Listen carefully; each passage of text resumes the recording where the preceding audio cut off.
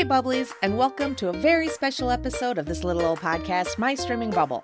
I'm your very special host, Jen, and what makes today's episode so special is that it's not actually my episode. I was a guest on Zoe's podcast, Backlick Cinema Podcast, which can be found on a podcast player near you, where he discusses the movies of yesteryear. He watches these movies with his son and then shares their thoughts on the podcast with some very amazing, insightful, funny, and just all-around wonderful guests. I may be a bit biased. But seriously, it's a great podcast, and it's so much fun to listen to just someone else's take on some of these, like for me, a lot of movies from my childhood that I grew up with. His Con Air episode is really good, and I really, really enjoyed the Short Circuit episode. So I highly recommend checking out his podcast. You can find his podcast on just about any podcast player near you, and you can also follow him on social media. You can find his podcast on Twitter at Backlick Cinema, and you can find it on Facebook as the Backlick Cinema Podcast, or check out his website, backlickcinema.com. But I had been invited to talk about the 1996 dark comedy film shining a light on the Midwest accent, Fargo. So today's episode is an episode swap, or more commonly referred to as a feed drop. Thank you, Zoe, for introducing me to this. I'm kind of excited about it. And real quick, if you're a podcaster and are interested in either a podcast crossover, an episode swap, or if you have a promo you want to share and have featured in the bubble, go ahead and send those to mystreamingbubble@gmail.com. So now, without further ado, please sit back and enjoy this very special episode from when Zoe was gracious enough to invite me to his podcast and discuss the movie Fargo. And be sure to follow his podcast wherever you get your podcast fix. Thanks for listening, and keep streaming. Testing, 1, 2, 3. We're back, and we're glad that you're back. Join us as we take a look back on Backlick Cinema, the podcast. I'm your host, Zoe, that's Z-O or Z-O, if you're cinema fans overseas. Cinema fans. You know what? I'm getting it out. I can say the word cinema. It's the name of the podcast, Backlick Cinema, the podcast. It is the 87th episode. Thank you for downloading or streaming.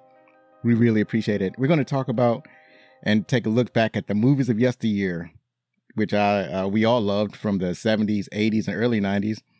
And if you would like to help us out and spend a little bit of your support and time, if you like this show, then please help us out. Spread the words on social media. Tell your friends, your family, and your loved ones about Backlick Cinema, the podcast. And you can find us on Instagram, Twitter, Facebook, and TikTok. You can find the details in the show notes. This is a special episode where I'm going to take a look back at a movie that I have never seen before. This is something new. This is unprecedented. And I'm being guided on this journey by my very special guest that we have here today. Our next guest.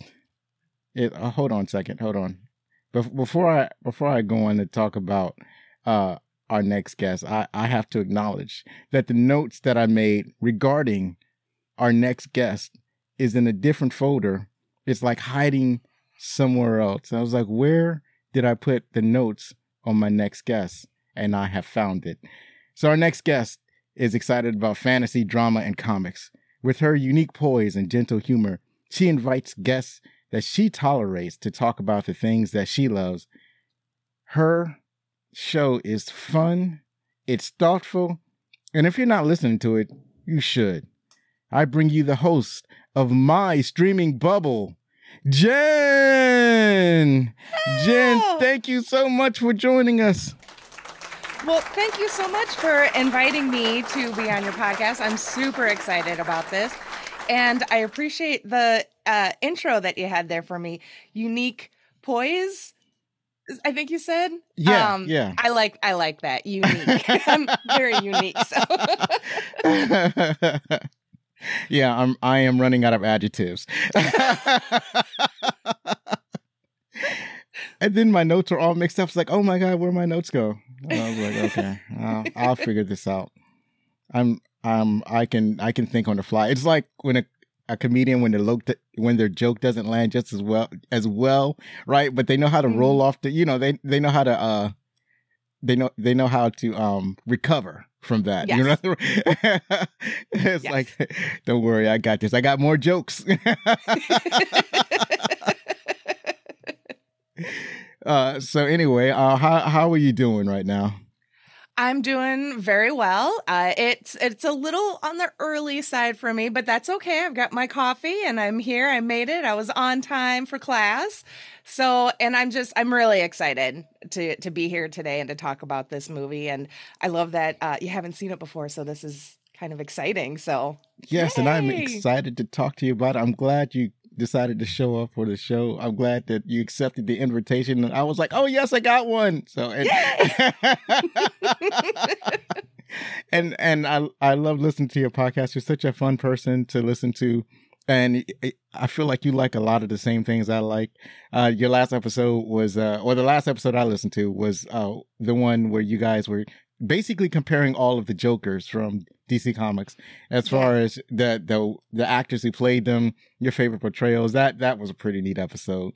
Oh, thank you. Those are a lot of fun to do. I've been really enjoying my tolerables, Laura and Eric, were kind of going through a bunch of the DC characters. And so that's been a lot of fun. And it just, as someone who didn't grow up reading comics, it just kind of gives me a greater appreciation for these characters and kind of where they originated on paper, and then how that has translated and reached that larger audience from screen. So it's a lot of fun. I really enjoyed the Joker episode. I didn't enjoy the Joker movie so much, but I had a lot of fun talking about it, though.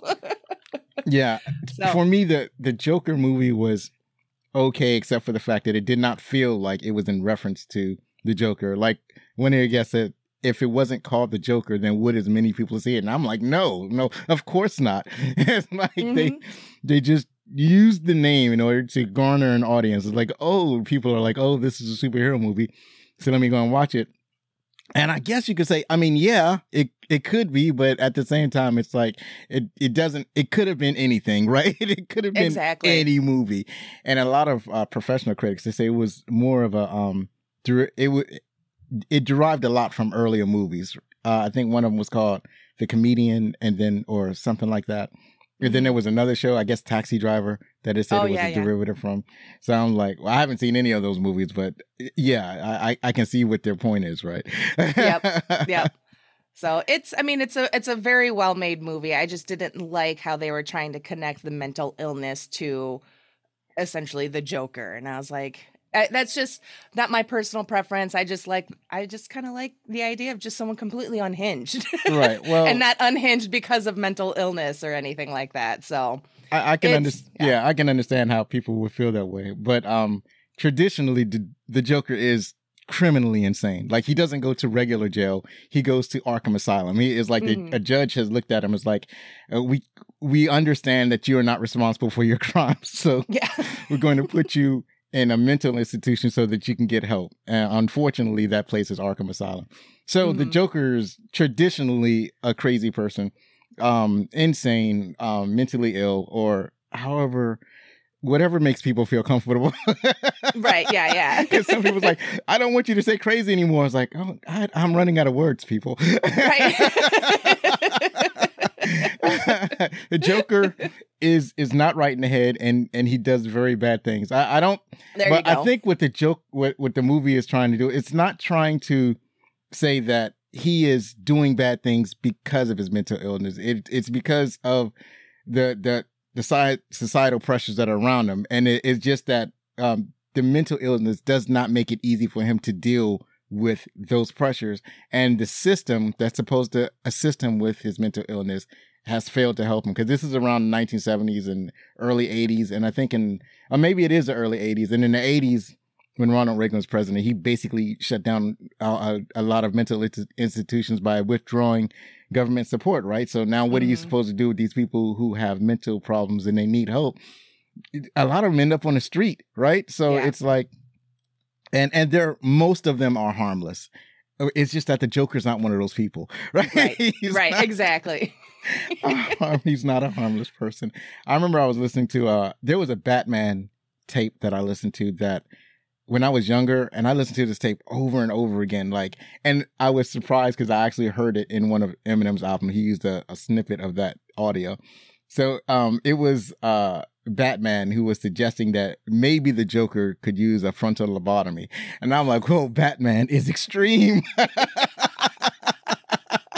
Hey, Batman. And I just noticed your Batman hat, which is very cool. Oh, thank you. I just picked it up the other day. Is the newest one in my collection. Very nice. I was like, I wasn't going to buy it, but I was like, but it's a new bat symbol. Come on. Yeah, you gotta have it. So, let me ask you some totally obvious questions so that our audience can get to know you better. My audience knows that I am not the grand interviewer. This is not. What's that one with the actor studio? This is not. It's not that. Oh, yeah. we're going for the totally obvious question. So my first obvious question is, so what were your other ideas for podcasts? For like my show, I didn't have any other ideas. It just all kind of came up in conversation at work one day. I was actually talking with my boss, and it kind of got on the subject, and he's like, well, what would you do if you didn't have to come into work right now? Because I was really, really hating my job at the time.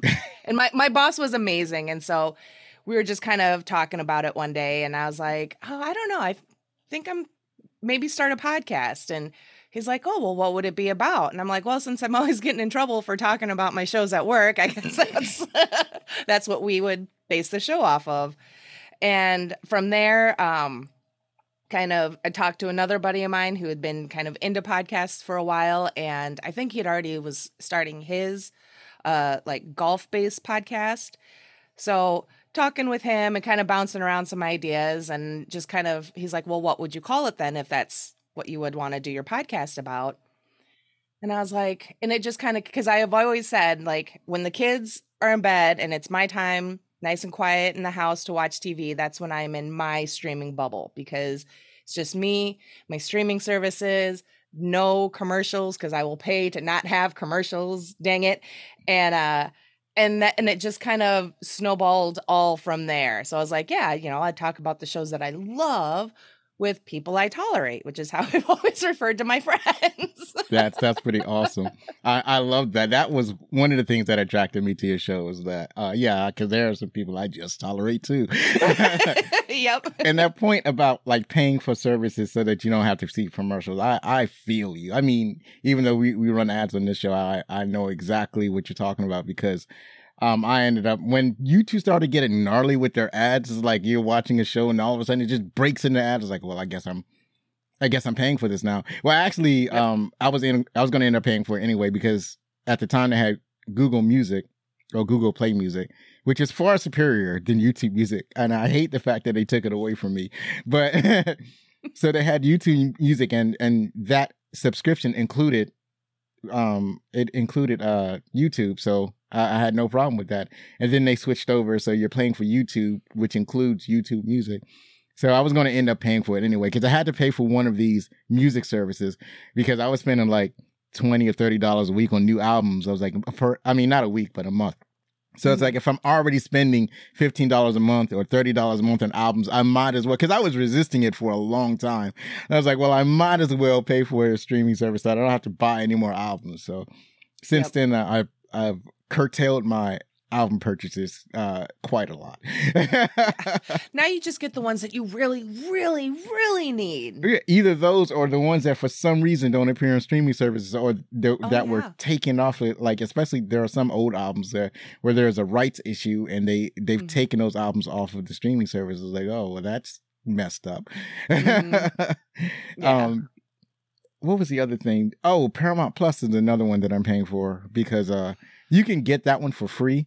But I got tired of watching commercials and then when like Strange New Worlds came out, I was like, well, that's it for me. And it was weird watching Star Trek without commercials, but I got used to it real quick. Yeah.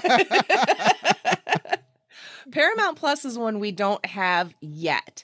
So, because I'll have to sign up for AMC Plus so I can try and finish The Walking Dead, stay current on that, because I'm gonna see that thing through to the end. I want to watch it die. Right.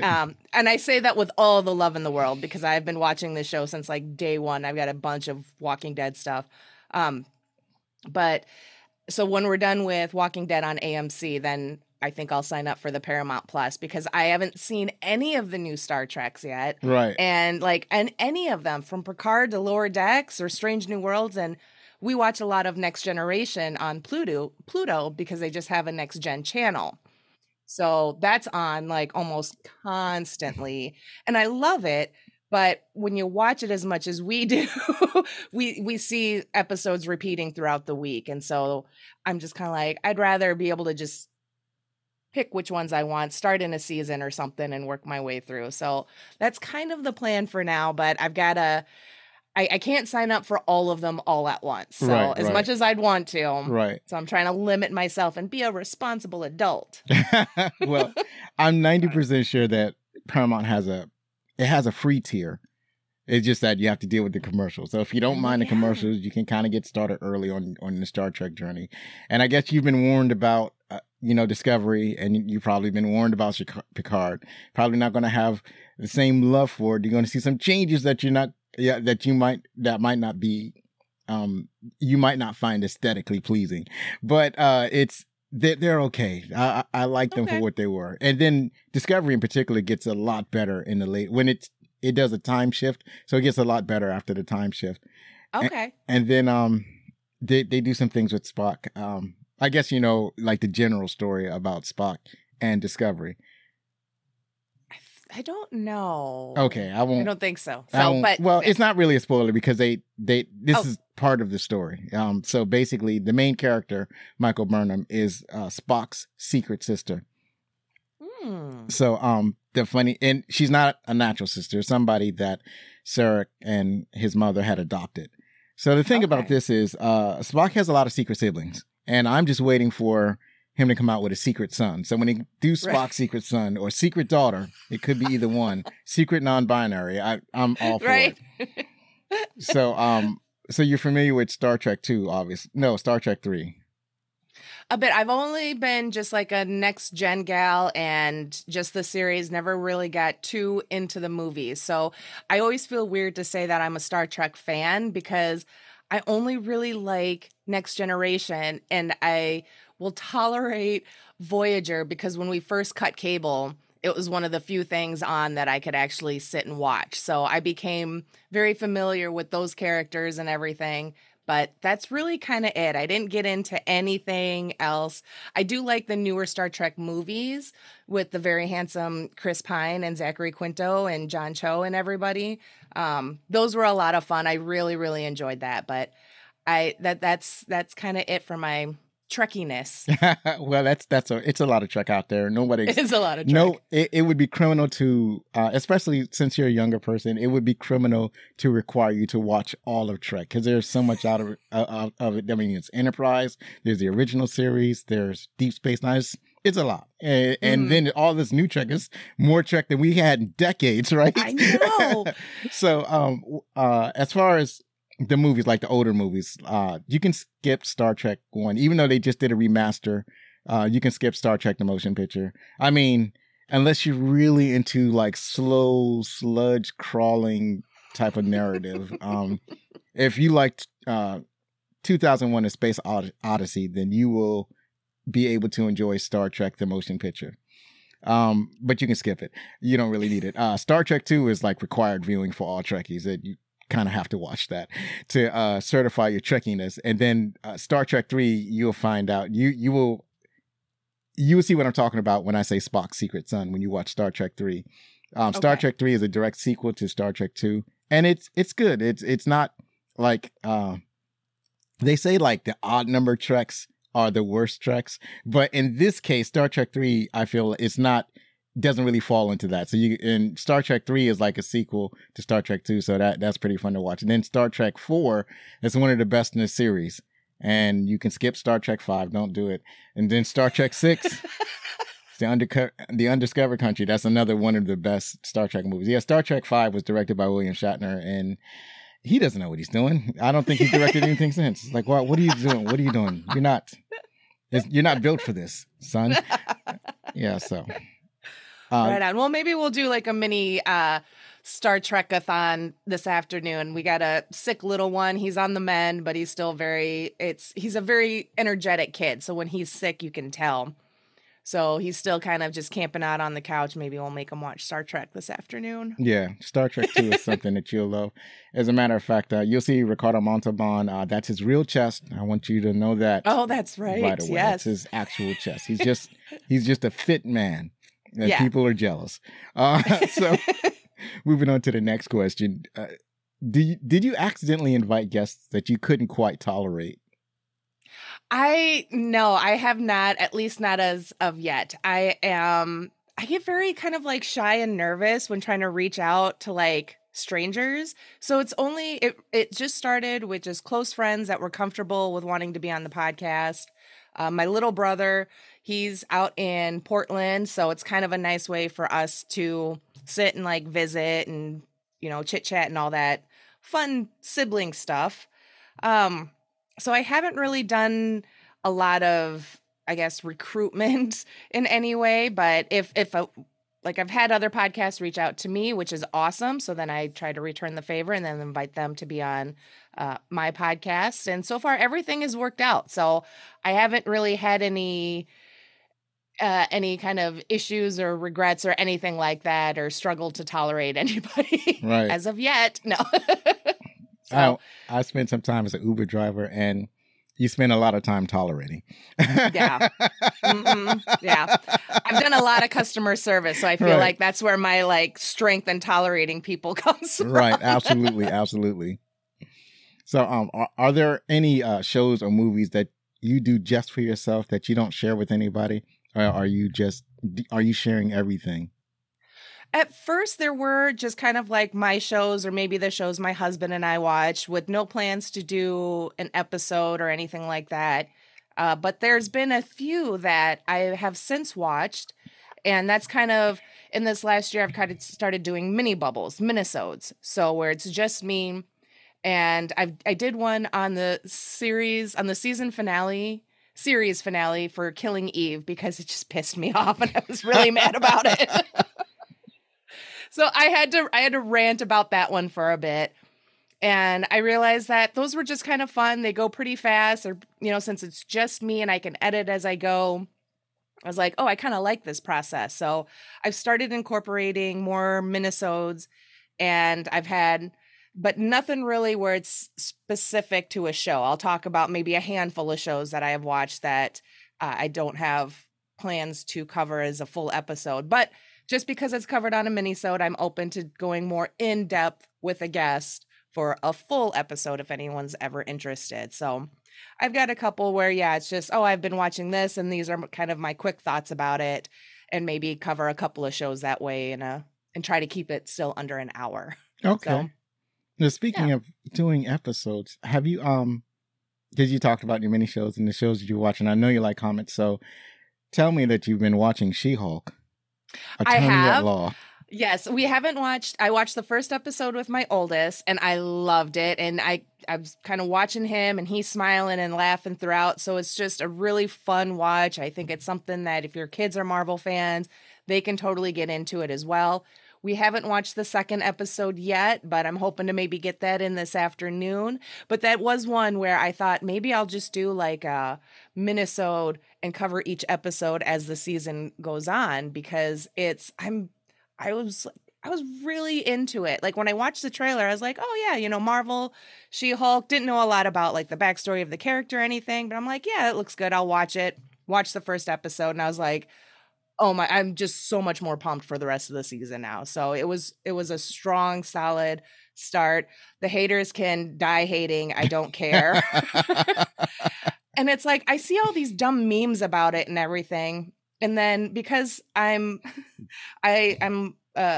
masochistic and I'll go in and I'll read the comments, but there's still a lot of support for the show within the comments. Right. So I'm like, is this a situation where it's just a very small, like a minority of very loud people that just can't let it go? Because I feel like maybe that's what it is. But either way, it's a great show. I've been totally digging it. Yeah, that's exactly what it is. A small minority of people. Because She-Hulk has been a popular character in comics for a very long time, and they're specifically drawing from some of her most popular stories. So I don't get what the hatred is. It's just it's like, wow, the what do you call it? The patriarchy is real, and it's like whenever it rears its ugly head, it gets hard, and it's like. She-Hulk, the show is leaning hard into feminism. And then in the second show in particular, she says this one line that is particularly, it leans hard on the struggles of trying to be a woman in a male dominated world. And then I'm like, oh yeah, there are a lot of people that's going to love that. So you're really going to like the second episode. With the comics, are you reading comics now? You haven't read them when you were growing up, but what about now? I have since with a lot of these shows that I watch that are based on comics, I've gone back and have started reading several of them. So I've read all of the Umbrella Academy. I've read several of The Boys, and I got up to just about Herogasm. So within the books, let's see. I read the first book for Miss Marvel after watching the series. And so just based on the first book compared to the series, I thought they did a very, very good job.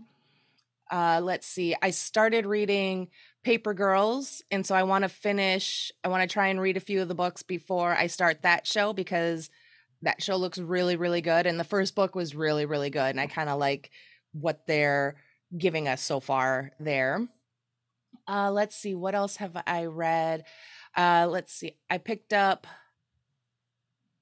I think that's more or less it. It's just kind of here and there, whatever stuff. If I'm like, oh yes, I like this. Oh, I did read some of the Sandman books, and then I listened to the audio book on Audible with that full cast with James McAvoy and everyone. Oh, it's so good. And I did that before I watched the show, and the show is amazing. I think the show does such a great job just kind of bringing that world on paper to life. And the Tom, I can't remember his last name, who was cast as Dream, he's Dream. He is the Endless. He just, I don't know how Neil did it. He made that character come to life, and he created this whole ass person and named him Tom so he could star in his show, The Sandman. So yeah, so I've some here and there. My oldest son has been reading comics kind of here and there, like a lot of the Sonic stuff.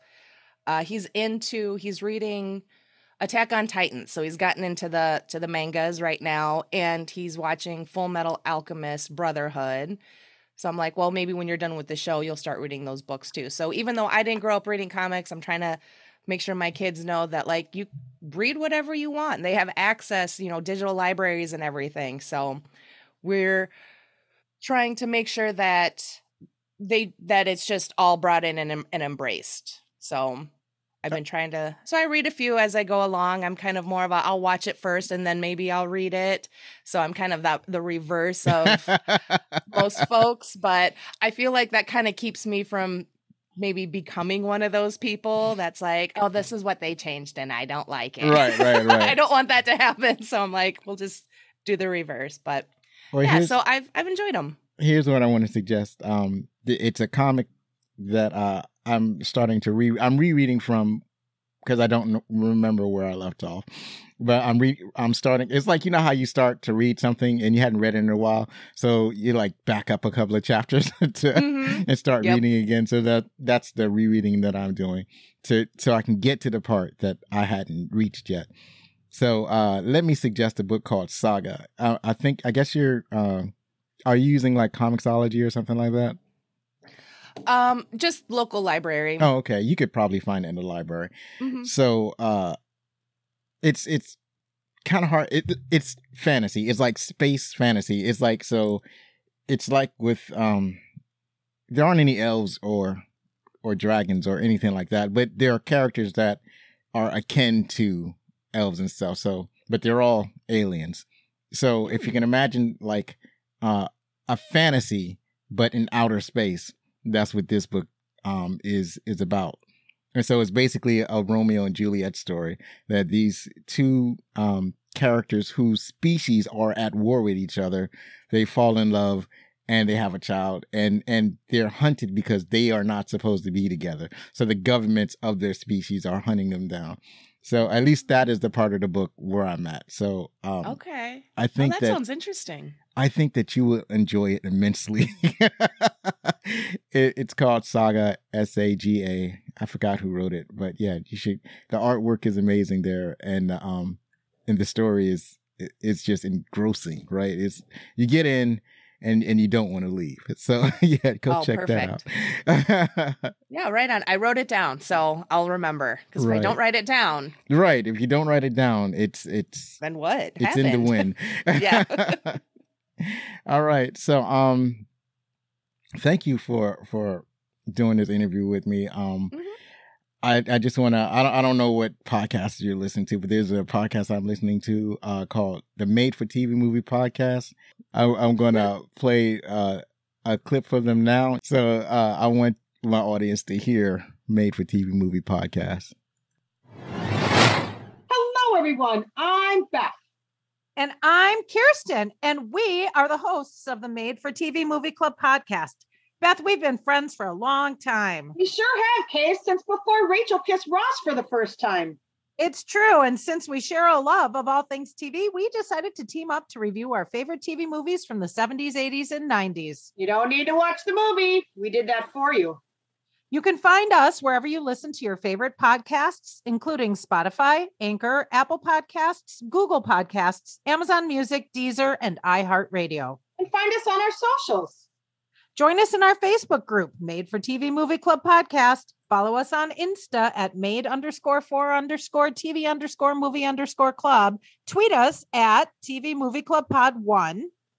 Or give us a Goog at #MFTVMC Podcast, and you'll find us. We'll see you soon in the clubhouse. And we're back. Thank you for joining us. Oh, just in case there was a problem with the audio. So in case you didn't hear at the very end, they were saying that you can give them a Goog at #MFTVMC Podcast, and you can find them on Google that way. So welcome back, ladies and gentlemen. And we're about to check out a movie that I now know why is considered one of the best movies in the game. And that movie is Fargo. Jen, please tell us a little bit about Fargo. Okay. This is where I start reading, right? Yeah, this is it. Okay. You're on. I just wanted to make sure. You can cut Lights, that camera, if action. Like. You can... It's early for me. Okay, no. All right. So, a Minnesota car salesman, Jerry Lundegaard's inept crime falls apart due to his and his henchmen's bungling and the persistent police work of the quite pregnant Marge Gunderson. Yeah, and that's from IMDb. And I was like, "Whoa, that's short," because I didn't know how to write this.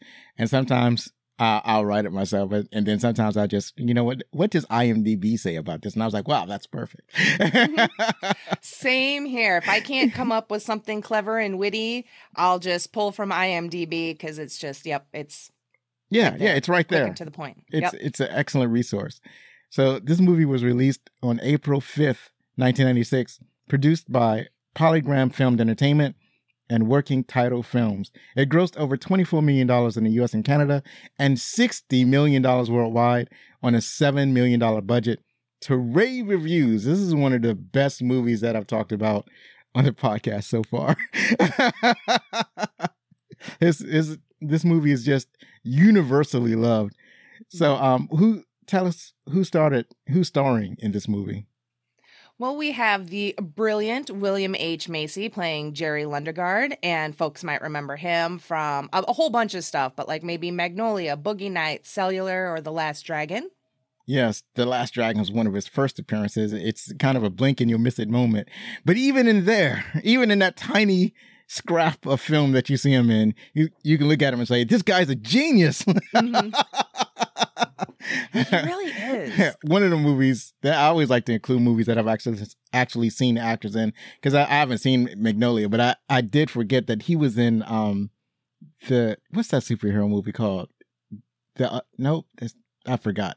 It's a superhero movie that he's in, and he's hilarious. He plays a character called the Shoveler because he carries... Mystery Men. Yes, Mystery Men with Mystery Ben Men. Stiller. Yes, with Ben Stiller. Janine Garofalo. That movie is hilarious. I love that movie. He says, I shovel and I shovel well, right there. He takes that role so seriously. It's amazing. And then in this movie, he's like a totally different person. I was like, oh my God, he's like transformed. But it's like, it's almost like you're cheating when you can do different accents, right? Oh, yeah. So the next actor is Frances McDormand. She plays Marge Gunderson. She was in 3 Billboards Outside Ebbing, Missouri, Almost Famous, and Dak, I thought I put something else. But yeah, those are 2 of the movies that she's in. And she was fascinating in this movie. She is. Kind of reminded me of Columbo. A little bit. Yes. A little bit, yeah. I could see that. Yeah. She didn't actually like say, let me ask you one more question, but she got that look on her face. Oh, yeah. Yeah, she did. Let's see. There's also the brilliant Steve Buscemi, plays Carl Showalter, and he's been in Ghost World, Reservoir Dogs, Armageddon, just to name a few of, I'm sure, his very impressive IMDb filmography. Right. I love him. He's one of my favorites. Right. He tends to play like the smart aleck type of character, right? Except in Armageddon, where he played a total... not Armageddon. There was a different one I'm trying to think. No, it was the one with Nicolas Cage, Con Air. Mm-hmm. Total creep Azor. Oh, total creep. Yeah. Oh God. And I love that movie. And I listened to your Con Air episode. So it's funny that you brought that one up. And I listened to your Short Circuit episode as well. And both amazing. And I didn't mean to interrupt. No, that's fine. That's fine. Thanks for listening. I appreciate that. Yeah. Rate, review, and subscribe. That's right. So up next is Peter. Oh, I did not practice this pronunciation, so I'm going to give it a go. Peter Stormare. He played. Oh, and this is even a worse name because I didn't quite get the name when they mentioned it on the movie. But I think it's Geir Grimswald. Does that sound right to you? I think so. I tried to pick up on it when I did my rewatch. And even with like the closed captioning, I think they only ever identified him by his last name. Right. Yeah. So I never got the actual pronunciation of the first name. So I was like, well, I'm just going to call him the Big Swede. I don't care. So Geir Grimsrud, and he's been in the Brothers Grimm and Constantine. And you know what? There are some times when I'm watching a movie and I recognize a guy. So I recognized him. I didn't know his name, but I recognized him, and it bothered me. And it was to the point where I had a hard time enjoying the film because, like, I need to know who that guy is. Who is that guy? And finally, after the movie was over, I remembered that he was in American Gods. Did you see that one? No, I have not seen that one yet. So American Gods is is a novel written by Neil Gaiman, who also wrote The Sandman. So in this one, he's basically the gods are alive. They're in America. I highly recommend it, especially the audiobook. So in there, so the ancient gods, their life requires people to worship them. So they get weaker as people worship them less. So somebody like Jesus Christ, he's massive. Like he's a massive figure in the supernatural community. But somebody like Odin or Thor, they're small and they're weak, and they're trying to bring about an age when people worship the gods again so they can gain more power. So Peter plays Cenobog, as I think it's a god from like the Caucasian region, that Middle Eastern region, and basically he's kind of the god of death. People don't really know that much about how he was worshipped, but he's pretty gnarly in American Gods. Right on. Yeah, he's definitely one of those. Oh, it's that guy. Yeah. So yeah. I kind of had the same thing, and I had to look him up right away because I'm like, this is going to bother me. And then I'm like, yep, classic of that guy. right. Absolutely. All right. Well, we also have Kadoki, Kristen Rudrud. I'm so Sounds sorry. good to me. And she plays Jean Lundegaard, and she has been in movies like Drop Dead Gorgeous, Pleasantville. I love that movie. And Herman USA. Yeah, she was definitely a weird one in this movie. She like aggressively chopped up vegetables, right? So up next is Harv. Oh, I got a good one. Harv Prisno, and he played Wade Gustafson. He's been in Paint Your Wagon, Saving Private Ryan, and The Unsinkable Molly Brown. And we also have Tony Denman, who played Scotty Lundegaard, and he's been in movies like Sorority Boys, Go, and Madhouse Mecca. Up next is Steve Reeves. He played Shep Proudfoot. He's been in The Longest Yard, The Missing, and Dances with Wolves. And then we also have the amazing John Carroll Lynch, who played Norm Gunderson, and he's been in things like The Founder, Gothica, Paul, and he's also been in a lot of the seasons of The American Horror Story, which I have discussed at length on guesting on another podcast. So, and finally, we have Steve Park, who played Mike Yanagit. Oh, hold on, I got it. I can do this. I can read. It's only consonants and vowels, right? Yep. Yanagita. He played Mike Yanagita, and he's been in Falling Down, The French Dispatch, and Do the Right Thing. And even though he's a smaller character, like you have to go deep into IMDb to find his name and the character he played. But I had to put him on this list because he had one of the most impactful scenes in the movie. Mm-hmm. Yeah, one of the most like memorable for yeah. I was like for just a conversation scene. right. So tell us about who directed the movie. Well, this movie has been directed by Joel Cohen and Ethan Cohen, uncredited. So is Ethan uncredited on this one? Ethan is uncredited. Gotcha. That's kind of odd to me because, I don't know. We all know the Cohen brothers. Well, the thing is that it's odd because if you're brothers, you can have co-directed credits. Like there are very specific rules in Hollywood on who can director and co-director. So they only allow one director unless you're, I guess, husband and wife, but I've never seen a husband and wife team, or if you're brothers. So that's why you have the Wachowski siblings, and that's why you have, they could have had shared director credit, but they didn't. Okay. Interesting. Didn't know that. Yeah. Fun facts. But they have directed other brilliant movies like No Country for Old Men, Oh Brother, Where Art Thou, which is one of my personal top favorites, and The Big Lebowski, another classic most folks love. I still need to see The Big Lebowski. I've seen many of their films, but I haven't seen that one. And the funny thing about it is, like, I come out of movies like No Country for Old Men not fully understanding the movie, yet still enjoying it, right? Mm-hmm. Yeah. I think it's because the acting in that movie is so impactful. They know how to choose their actors, and the acting just kind of hits you over the head.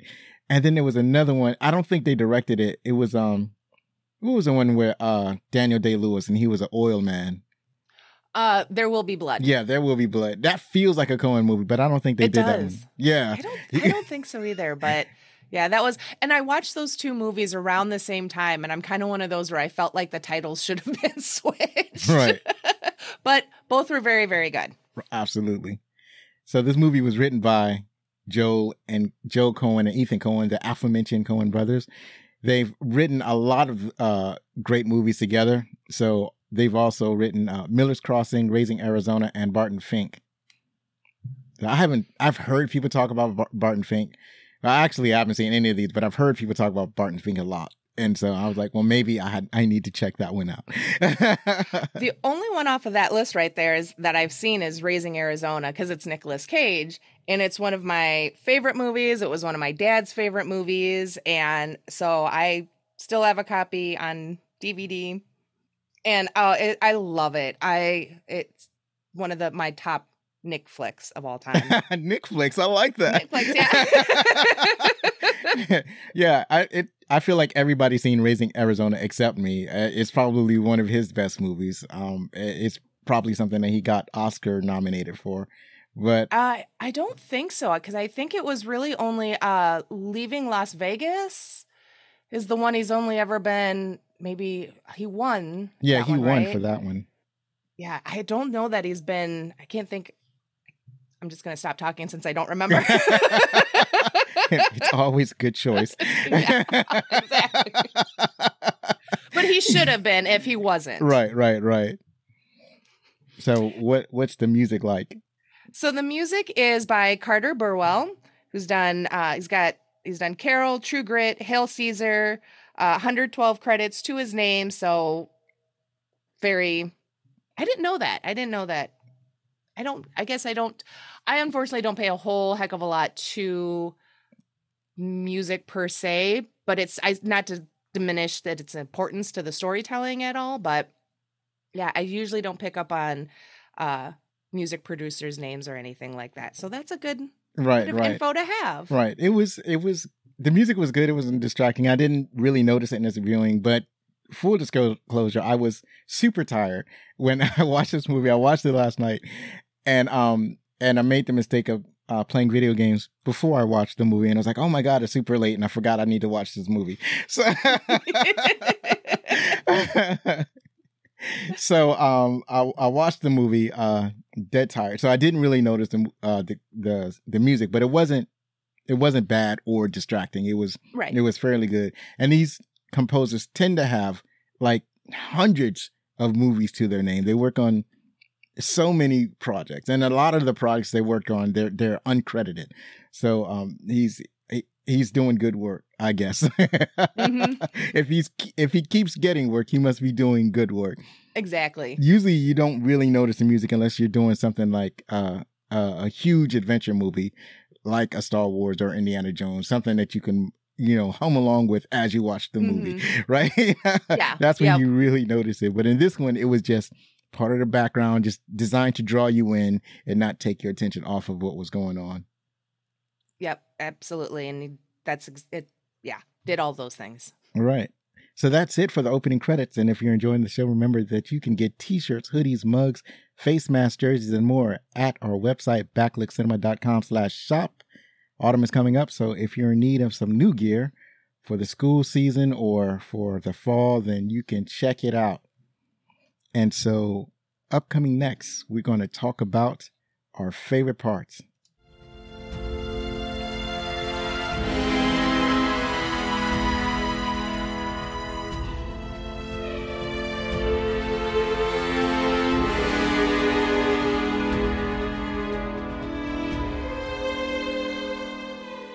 And we're back. We're going to talk about our favorite parts of the movie.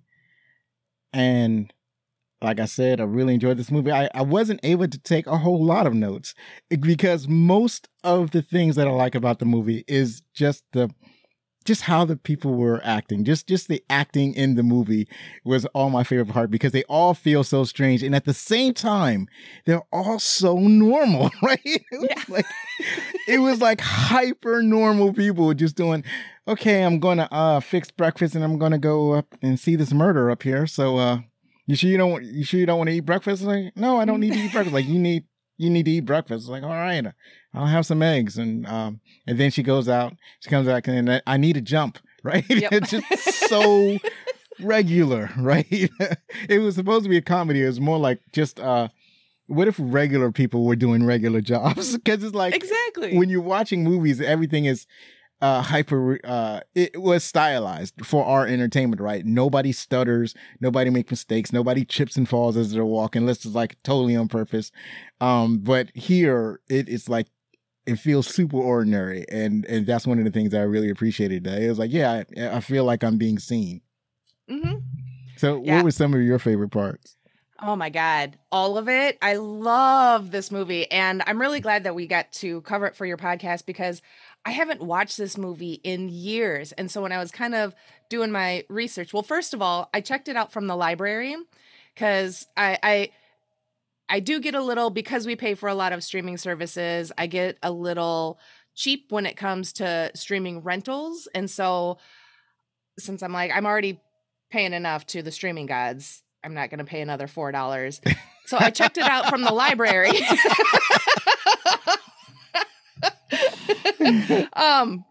It cuts into my shopping habit. No. Yeah, absolutely. So I checked it out from the library, and then I was down in the pod basement down here one day, just kind of dinking around. I looked up on my DVD shelf, and there it was. And I was like, oh, I forgot I own it. So Right. I was like, so it's been that long.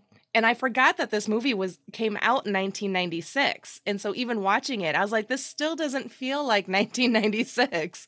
This could still be Minnesota today. It could be anywhere in the Midwest today. Right, right. Well, there are some things. I'm pretty sure that most people would have cell phones. And Right, did they yeah. have no, I didn't see one cell phone in the No? whole movie. And the cars would be newer. Like that. Excuse True. me. If it were But today. it's also You would probably like see- small town Midwest, so Right. it's not out of the. I'm surprised at the lack of trucks. Yeah, As yeah. someone living in small town Right. Midwest, there's a lot more trucks than that. Yeah, that and yeah, you would see more trucks, and there would be at least one Telsa. Yeah, at least. So some of my top favorite scenes are, so after they have kidnapped the wife Jean and they get her up to the lake house, and she gets out of the car and she tries to run away, but she's got the bag on her Yeah. head and she can't go anywhere. She just looks like a distressed chicken. Yeah. It cracks me up every single time. And then Steve Buscemi's character is just standing there laughing at it, just watching it all happen. And it's like, there are terrible things that happen in this movie, but it is so funny. Right. And in a different comedy, they would have chased after her. But Right. in this movie, they just let her run. It's like, where's she gonna go? She Yep. doesn't know where she's at. She's got her bag over her head. Her hands are tied behind her back. And she's running around in the snow in almost no clothing, right? Yep. And she's Yep. running around in the night clothes that we kidnapped her in. So she's not, they just looked at her. But I love just the way the actress kind of like moves her body, and in the way that she moves her head. Again, like I said, it just kind of looks like a distressed chicken. And Right. so that's definitely one of my favorite moments. My other one that just had me laughing the entire time is when the one like deputy goes to talk to the one guy who's like out, supposed to be shoveling his driveway, but he's actually sweeping it because everything's like melting or whatever. So that's just kind of funny in of itself, because I've swept the driveway as well. But the way he is talking about, that funny looking fella, and he keeps talking about up at the lake there, and and that whole exchange and the way that ends, and he's like, and I was telling my wife about it, and she said, oh, you better call it in. So I called it in. And that's the end of his story. And I was like, that is the most Midwest storytelling Right, I've right, ever right. heard. It was that. So And it was like, yeah, and he, because the funny looking guy kept asking him about the ladies. Like, well, this ain't Yep. that kind of establishment, mister. Yep. Like just a little bit too much information about their whole exchange. And it feels very Midwest. I know I've done it. I have family members where I'm just like, they're talking and I'm like, oh my God, get to the point. I Right. don't need to know what Joe Bob said when you saw him at the local grocery store. Right. So that's definitely one of my favorite scenes.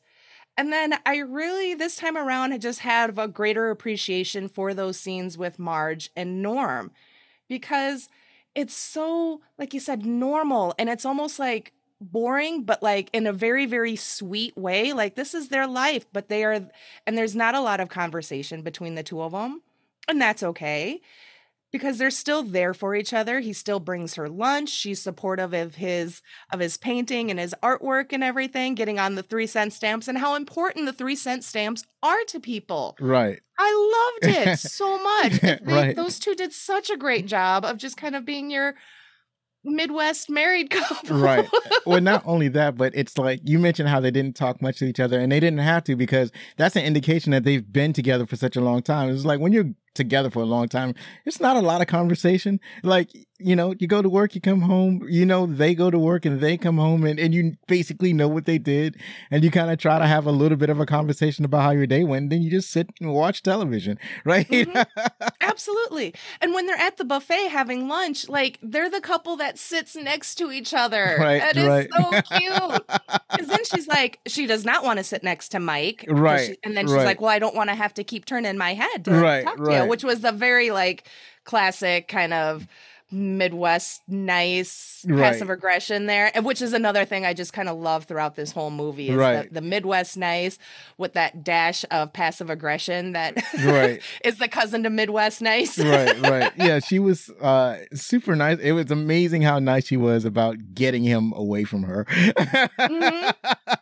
Because he was getting he was putting his arm around her and whatnot, and he seemed kind of desperate. So it was like, oh yeah, you sit over there. Yeah. So I'm gonna pick those as like my top three, but I love Norm as the husband. The license plate joke was hilarious. I mean, this whole movie is just, like you said, there's a reason why this is held up on such a high pedestal in the movie world. So yeah, one of my the moments that struck me hard was after the kidnapping and the driving in the snow, and they got the encounter of the police officer was one thing, and then they kill actually it's just Gar kills the police officer, right? Because the police officer is asking too many questions, and he had the opportunity, and so now they're trying to drag the body of the police. He could have helped if he had helped drag the police officer. They would have gotten out of the way like real quick. And he's bigger anyway, but he's just so over it at the at a point in his life where he's just not there anymore. Let's just get the money and go type of dude. So he has, I guess he feels like, well, I'm the one who did the murder, so you can do the cleanup. That's how he feels. So his partner Carl is struggling with his body. This dead police body is bigger than he is. And then they get caught by the passersby. So, you know, Gar gets right into action, gets in the car. He gets in the driver's seat, does a U-turn, chases them down. And the whole thing when the other car and the driver and the passenger from the other car, when they see what's going on and they're looking each other in the eye, I'm like, oh my God, that's not going to end well. It's like, it's just haunting, right? And then when he catches up to him and he just coldly murders him, and like super cold, right? Oh yeah. And almost like it's just like he was taking out the garbage or he was shopping for groceries. Basically, it was just a chore to him, and that people like that are among us is really creepy, right? Yes. 100%, absolutely. Super impactful. So how did you feel about the accent? Did they get to you after a while? Because some of it was super harsh. Well, I have lived my entire life in the Midwest. So I grew up in Iowa. I now live in Wisconsin. So I am very familiar with the accent from these here parts, you know. So I thought they did a really good job with the accents, you know, and really nailing that Wisconsin. Oh, no, not Wisconsin. I'm sorry. That Minnesota nice. With the oh yes and don't you knows and everything. So I get such a kick out of it, and I love that they worked really hard to try and get the accent down as well as they did. Yes, they did. And there's just kind of something that's maybe because of the association of Midwest nice to that kind of Minnesotan accent, where it seems like it's so unassuming, right? You know, you got all these, you knows, and you know, even with Jerry's character, you kind of get the sense that he's just kind of bungling, he's kind of a fool, and you don't really kind of pick up on that he might have a touch of psychopathy in him because of all his oh yeahs and don't you knows, and just kind of that nice guy sound, or the nice cop sound with Marge. So I thought that's a very interesting choice to set this story in a place that's got such a very specific like dialect accent to it. Right. That like I said, I associate it with just that Midwest nice. So you don't, because you've got your crime movies and, they might have like an East Coast accent or a Southern accent or something. So you don't really see those types of characters on screen with the knows and oh my gosh and oh yeah, you don't say. Right. So I loved it. I thought they did a great job. I'm glad you could authenticate the accent. I actually shot a message to before the podcast started. I sent a message on Twitter to we just did an ad for Made for TV podcast. So the hosts on that show, I think they're from Minnesota, and they do have a noticeable Midwestern accent. So I asked them if that accent was real, but or if it sounded authentic to them. But I sent it late, so that they wouldn't be able to answer like right away. But I'm still curious. I'll find out after the show. But you're from the Midwest, so to you it sounded real. Oh yeah. Oh yeah. Okay. See, there you go again. And it's like growing up in Iowa it's a bit different. It's not so much of a pronounced with the oh yeahs, but there's a touch of that in there. So when I first moved to Wisconsin, there was all these little things. Like, first of all, Wisconsin, as a normal person would pronounce it, is actually pronounced Wisconsin. Here in Wisconsin. Right. And then after I moved here, a friend of mine told me that he could tell that I was not a lifelong Wisconsinite because of how I pronounced Milwaukee. I pronounced the L in Milwaukee because there's a freaking L in the word. Right. And he's like, nope, lifelong Wisconsinites pronounce it Milwaukee. So I am very hyper aware of how anyone pronounces the city's name. Right. And it's so fascinating because it's true. Right. Absolutely. So yeah, I love it. And these little differences. So yeah, when I first moved to Wisconsin, I kind of chuckled at everybody, but I've been here like 20 years. Yeah. And it grows on you. It grows on you, and it kind of just gets in there, and you don't realize that you're doing it until you go home and someone calls you out on it. Absolutely. So, speaking of Jerry, he had some extremely creepy moments. So one of the moments I remember was when he was rehearsing how he was going to tell, I guess he was calling his father-in-law. Yes. To tell his father-in-law about the murder and how he's rehearsing his grief before he talked to him. I was like, oh my God, this dude is horrible. He can't even manufacture real grief. This is his wife who's in real danger. And he's working on pretending to be grieving. I was like, at least he's practicing, but I was like, oh my God, it's so hard. And it's like, well, actually, I know why. He called his father-in-law because he's pretending that he's been contacted by the kidnappers and that they don't want police involvement. So naturally, his father-in-law has the money to free her. So that was his whole performance is crazy. Like you said, because of his accent, because of his mannerisms and his his jerky movements and the stutter and his doodling, he comes off as being unassuming. Like, no, I'm not a criminal at all, but he's kind of a slime ball. It's like the way he sells his cars, trying to upcharge the prospect buyers, or how he's trying to just throw people off as to, like, there's this thing with the person, I guess, who's auditing the cars. I didn't fully understand that part, but the guy kept calling about the VIN numbers for the cars because he gave a couple of cars away to the criminals who were supposed to be committing this crime. So so they're trying to, I guess as the auditor, he's trying to find these cars. Like, yeah, I'm gonna send you the VIN number right over. And but it's like his facades, after a while, it starts to break down. It's like, it's working less, right? Yes. You can see the cracks forming because it's not a very structurally sound. Right. He's like, well, I can't read it because you faxed it. It's like, you're going to have to, well, I'll send somebody over. It's like, okay. And then he kept saying, yeah, I'm going to fax it. He was like, no, you can't fax it to me because you can't read the fax. You have to send somebody over with the copy. I'm going to call my attorney on all this kind of things. And I guess it's like he would owe $120 $30,000 or something like that. So it seemed like he had a whole bunch of crooked stuff going on simultaneously.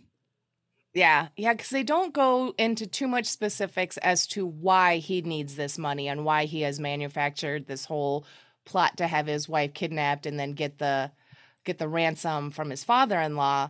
But through these conversations with the guy on the other end, you get the sense that, it's some sort of like just theft, embezzlement, lying about VIN numbers that don't actually, for vehicles that don't actually exist. Because at one point the guy's like, oh yeah, I just want to make sure these cars exist, and Jerry right away is like, oh no, they exist, they're real. Right, and you're just kind of like, why would you need to clarify that if you're innocent? So and it's funny because I've never really truly picked up on the specifics of what Jerry got himself into, because while it's the reason why he goes down this path, it's the path and the story that's being told, and not so much how we got there. But so that's what I was able to pick up on my rewatch. So I'm like, okay, so it's some sort of just theft, embezzlement, just kind of your basic like crimes or whatever. So I was just like, it clearly isn't important, because everything just goes to crap like immediately afterwards. And that's where the entertainment is.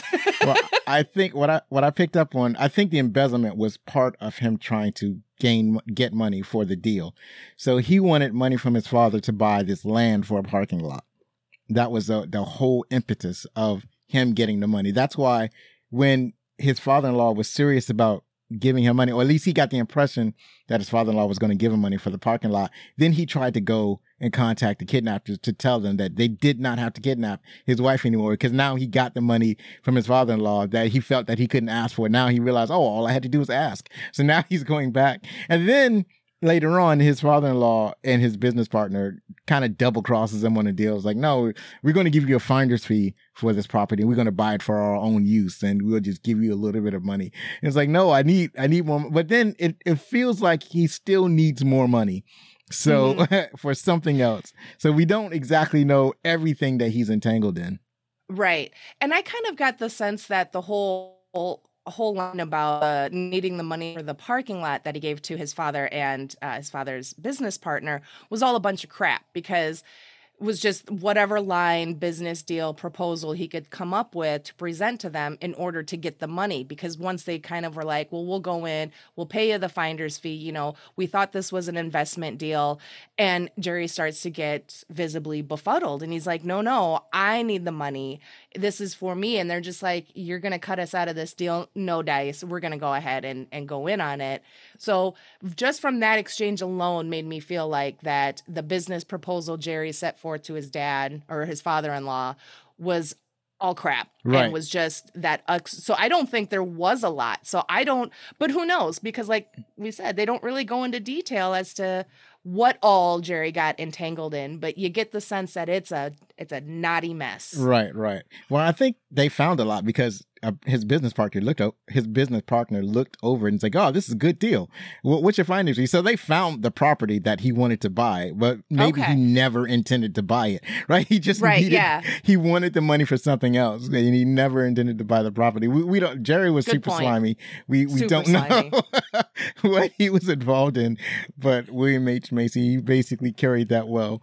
But I did. It was that, and then it was his whole like trying to make everything like it was normal after his wife was kidnapped, and he tried to reassure his son about that everything was going to be okay. He's just super creepy in all of the things that he was doing.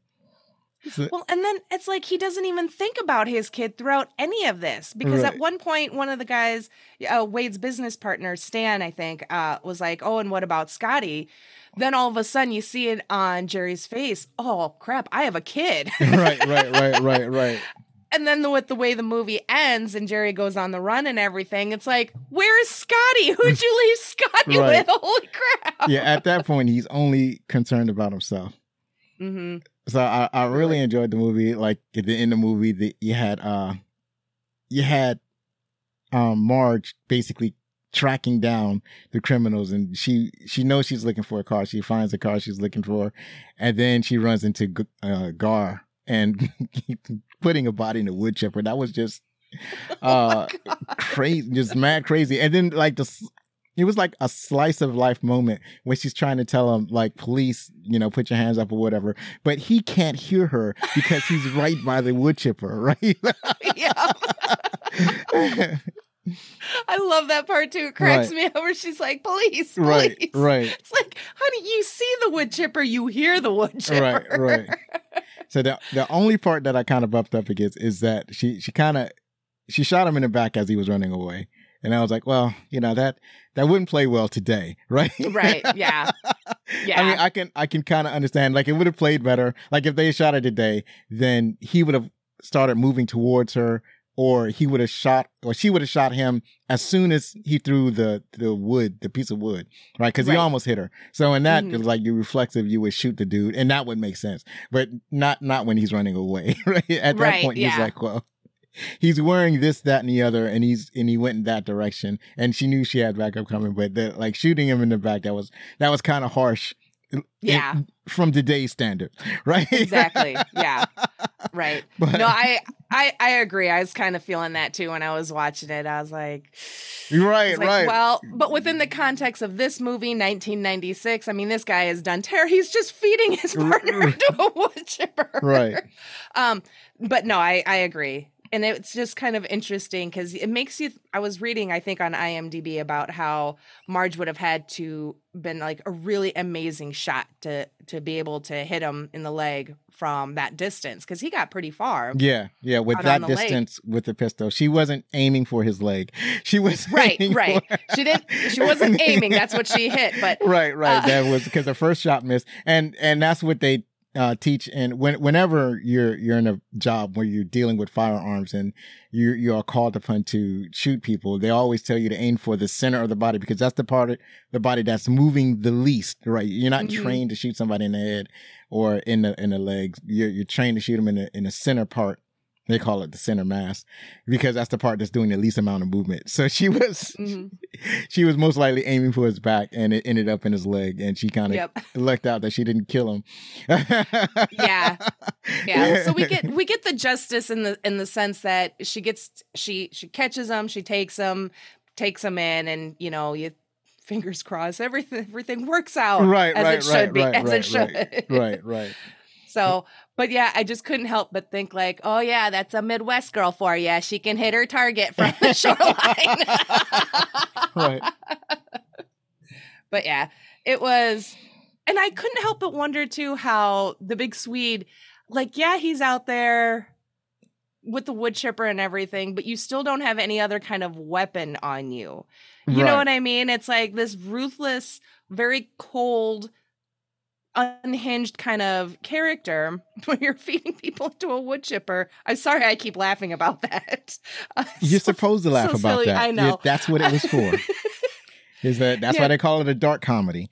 Because that was a funny moment. And he's struggling with that too, because wood chipper is not meant to cut up bones and flesh. It's meant to cut up wood, right? So it can do it, but it's not, not what it's designed for. So yeah, he's struggling with shoving the rest of his partner's leg into the wood chipper when he gets caught. And it's just painting the forest with his partner's blood. Like, was he going to do anything with that blood? He could have just as easily chopped up the body and hit it somewhere. That's what most people do. And the body was already chopped up, so half of the work was done. What was the point of feeding it to a wood chipper? It's labor intensive. It takes up too much time. It's very noisy. Right, very noisy. I know you're in the middle of nowhere, but it was, I guess that's why he felt like he could do that, because he was in the middle of nowhere. And what did he think that the snow would eventually cover up all the blood that he was spewing into the forest or the backyard? I don't know. I just don't think that character has a lot of forethought. It's very much like in the moment kind of, I need to take care of this situation. Right. I need to shoot the cop and these passerbyers, and now I need to feed my former partner into a wood chipper. All these things make sense too. Not only that, but he kills the hostage. It's like, because she started, and that was the other thing too. So yeah, that one, Big Swede is definitely the you know, he's obviously like the bad guy. He's the unhinged one, the one that has no problem doing these terrible things. He's the obvious bad guy, but I don't know. Jerry's kind of up there with him because of that unassuming nature. So it's interesting how we just have a group of baddies and Marge. Right. She goes up against all of them.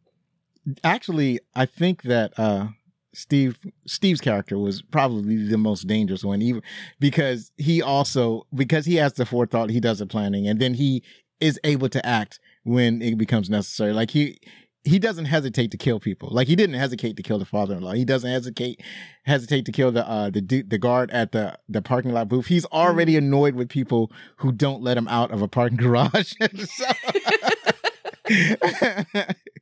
So the second time that happens is like he doesn't hesitate to kill that person. But yeah, he was pretty gnarly too. And then he had to challenge he had to challenge Gar because Gar wanted to keep more money. Oh, another thing, there's almost $1 million. Well, let's say they only took like $80,000. So there's almost $1 million buried somewhere in the field. I don't know why I think he was going to come back to get it later. I think so too. That's the only thing that makes sense. He was going to come back and get it later and then leave town. And I don't think he had any intention of paying the dude, right? So he just puts like a car scraper in the middle of nowhere, and that's supposed to tell him like, what if it snows? Like if it snows, you're never going to find that car scraper. If it anything could happen, right? Exactly. It's never going to find that money again. Somebody will find it, but you know, he's dead. It doesn't matter. But that kind of struck me as like, this seems like a really dumb decision. Like he could have did something else. Everything struck me as doing something else instead of burying it in the field in the middle of nowhere.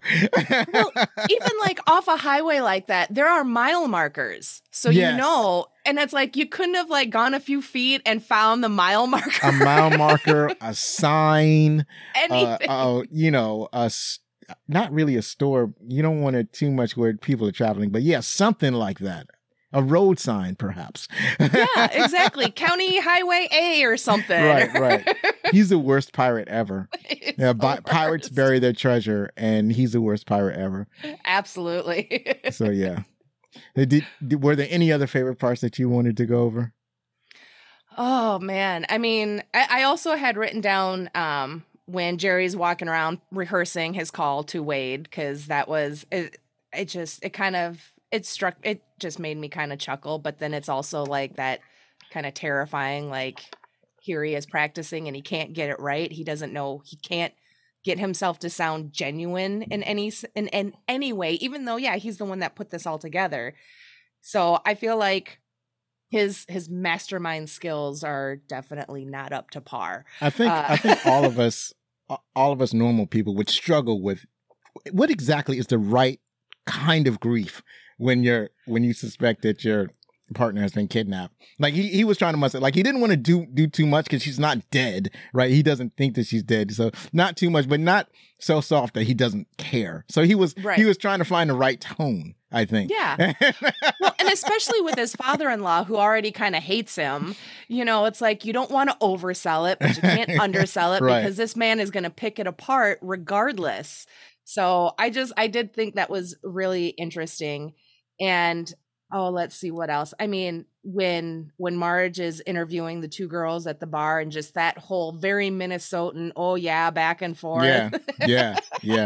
That's why this movie is set in Minnesota. That's what I love it. Exactly what they were going for when they did this. Yeah, I love it. And then the one other thing too is, you know, so Marge is pregnant and so she's like always eating, and I can appreciate a character that is eating, especially on screen and stuff. But, you know, Norm brings her lunch from Arby's and she's mowing it down.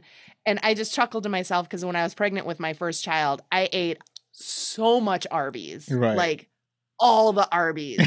There's just something about that weird roast beef. I couldn't, and the curly fries, could not get enough of it. So that part just kind of made me chuckle. And then she stops at Hardee's and gets a breakfast sandwich, and Hardee's has really good breakfast sandwich. So I was like, relatable. Right.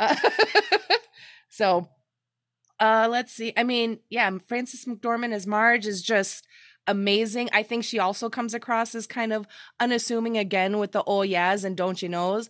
But the second that she's challenged either by Jerry or she's put in an uncomfortable situation like by Mike, you can see she's able to turn it on. So she is a very, very competent police chief because she's the chief. She's not just a deputy or anything like that. So she is the woman in charge. And I love that. And the way that they first come up to the scene from the police shooting and the bystanders or the passerbyers. And the way that she's able to just also quickly kind of put it together. Because you kind of always get this sense in movies and shows that, oh, small town cops, they're just kind of like your, oh crap, what was that? I had like a really old TV show I was going to throw out as a reference, and now I can't think of it. Like, not Barney Miller. Barney Fife?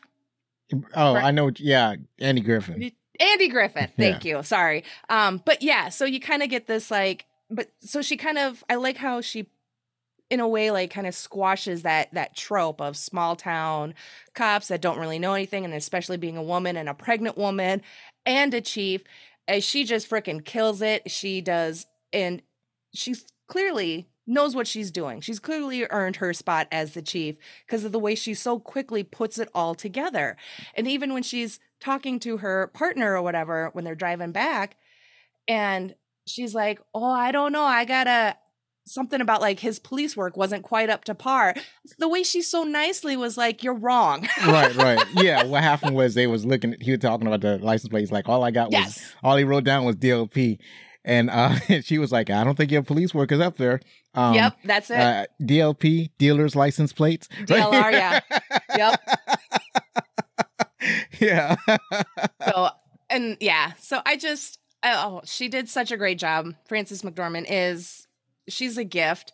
She also does the voice of God in the Good Omens television series. So yeah, I think it's appropriate. I meant to watch that. I watched the first episode like months ago and I haven't finished watching the series. I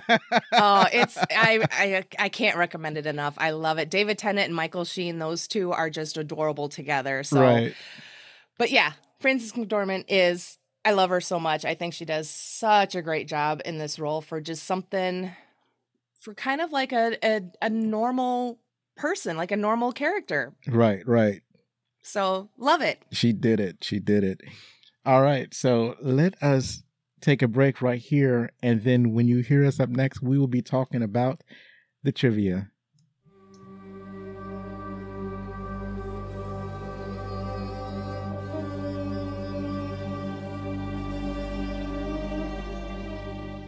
All right. We're back with some fresh and ripe trivia from IMDb, the source of a lot of knowledge. Not the source of all knowledge, mind you, just a gobsmacking amount of knowledge. So just to get us started off, we'll talk about Joel Cohen had Frances McDormand and John Carroll Lynch conceive of a backstory for their characters to get the feel for them. They decided that Norm and Marge met while they were working on the police force, and when they got married, they chose that one of them had to quit. Since Marge was the better officer, Norm quit and took up painting. Isn't that sweet? I love that so much, and I kind of wonder if that helps make their characters feel so real in that boring, sweet married life. So I love it. And also 1996, Norm is the stay-at-home husband, stay-at-home partner. He gets up to make eggs for her because she needs to have eggs. She needs to have a breakfast. And I just kind of loved that little bit of representation in 1996 of seeing the male being the stay at home, right, and kind of admitting that, when we read this bit of trivia, that she was the better cop and he has no ego problems with that. And so he focuses on his paintings and it makes it onto a stamp. I love them so much. Right. And it's like he wanted to stay home anyway. He wanted to stay home to make paintings anyway. Like that was probably his passion. And it's like, well, this gives me an opportunity to work on the thing that I'm truly passionate about anyway. Exactly. And how supportive they are of each other. Right. Absolutely. So we all want a relationship like that. Yes, I think there's a lot in their few limited scenes together and dialogue, but all right. So another little bit of trivia. I love this one too. The snowplow that drives past the motel at the end of the film was not part of the script. Signs in the area warned motorists not to drive through due to filming, but a state employee ignored them. As a former state employee, yeah. Right. Like, yeah, I don't care about your fancy Hollywood thing over here. I got a job to do. I got 14 more rural routes to hit. I cannot wait all day. Right. The actors used a book called How to Talk Minnesotan to help them with their accents, which I thought was crazy. I love that. I love that they just, the work that they put into the accent. I much appreciated. Right. William H. Macy begged the directors for the role of Jerry Lindegaard. He did 2 readings for the part and became convinced he was the best man for the role. When the Coens, Joel and Ethan, didn't get back to him, he flew to New York where they were starting production and said, "I'm very, very worried that you are going to screw up this movie by giving this role to somebody else. It's my role and I'll shoot your dogs if you don't give it to me." He was joking, of course. So he was born to play this role. This is like the William H. Macy role. Yeah, he definitely brought his A game, and he really wanted this role. Like, he spent his own money to buy an airline ticket to go out to where they are. He's like, I'm very worried that you're going to give this part to somebody else. So this is awesome. That was pretty awesome. I feel like he was channeling the character that he felt that he was made for. I think a little bit, yeah. When Carl Showalter, Steve Buscemi character, calls Larry Londengard, William H. Macy, for the deal to be done, he tells him 30 minutes and we'll wrap this up. From that moment, the film's running time left is exactly 30 minutes. That's pretty brilliant. That's brilliant editing on their part. I love it when movies do that, when there's like, they mention a time and then it's exactly that amount of time. It's so fun. You know what that reminds me of? They don't mention a time. You kind of have to know it by studying the movie, but From Dusk Till Dawn is like that. So they're really 2 completely different movies. You have the first half of the movie, which is a crime drama, and exactly the halfway point it switches from a crime drama to a horror story. So yeah, it's amazing when you can do stuff like that. Mm-hmm. Okay, let's see. William H. Macy stated in an interview that despite evidence to the contrary, he did hardly any ad-libbing at all. Most of the characters' stuttering mannerisms were written in the script exactly the way he does them in the film.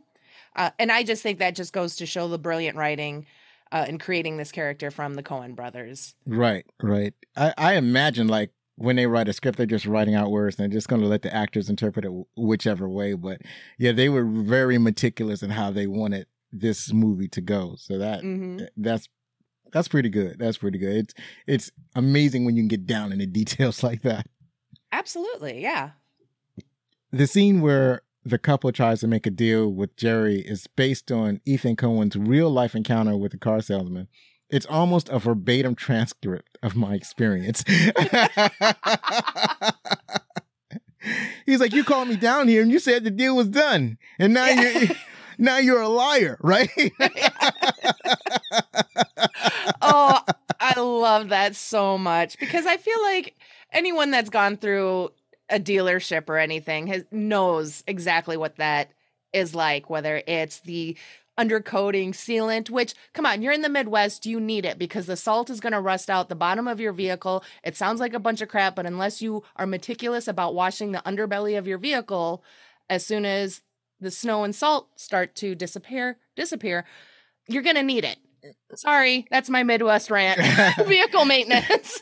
But that's under. I think the clear coat was for the paint, though. So it's not something was it? that Okay. Right. That's not something that you would put under your car.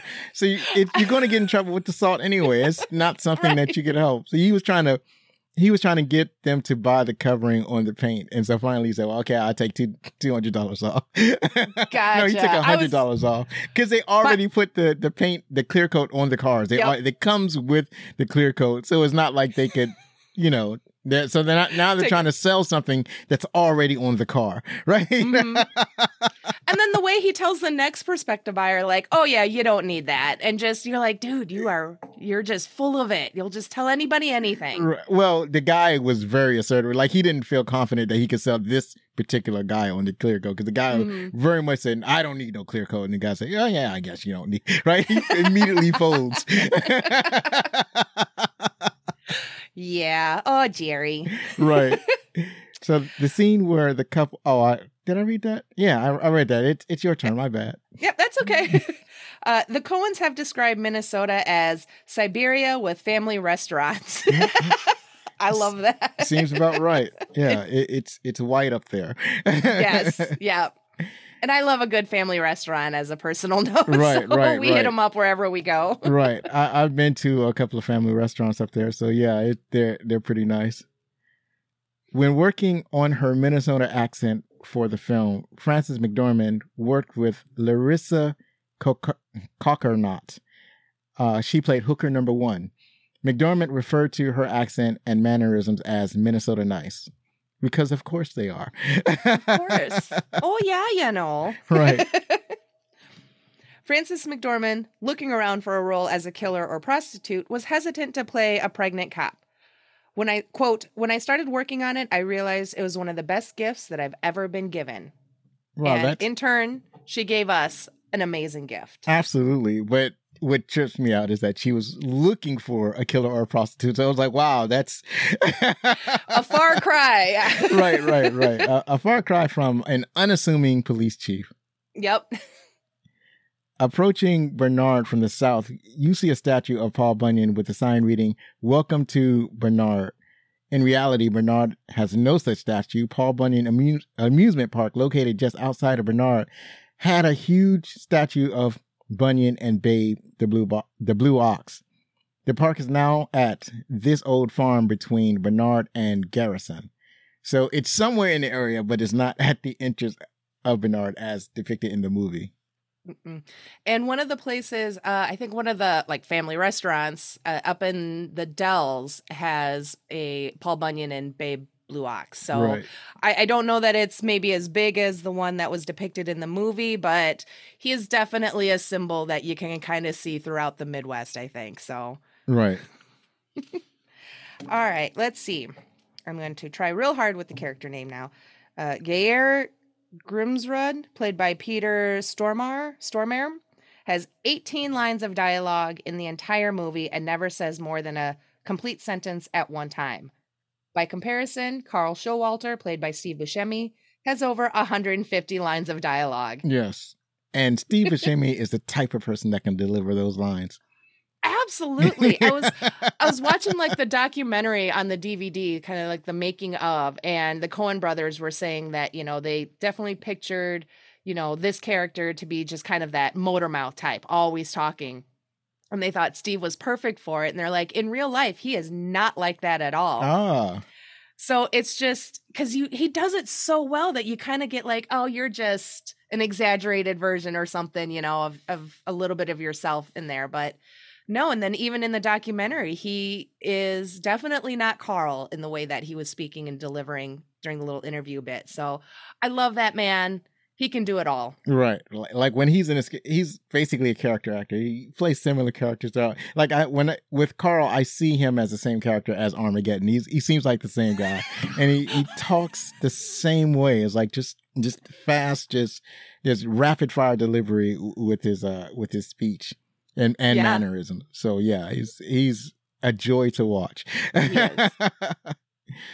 William H. Macy was doodling between the takes, and the Coens decided to use it for the scene. So that's pretty cute.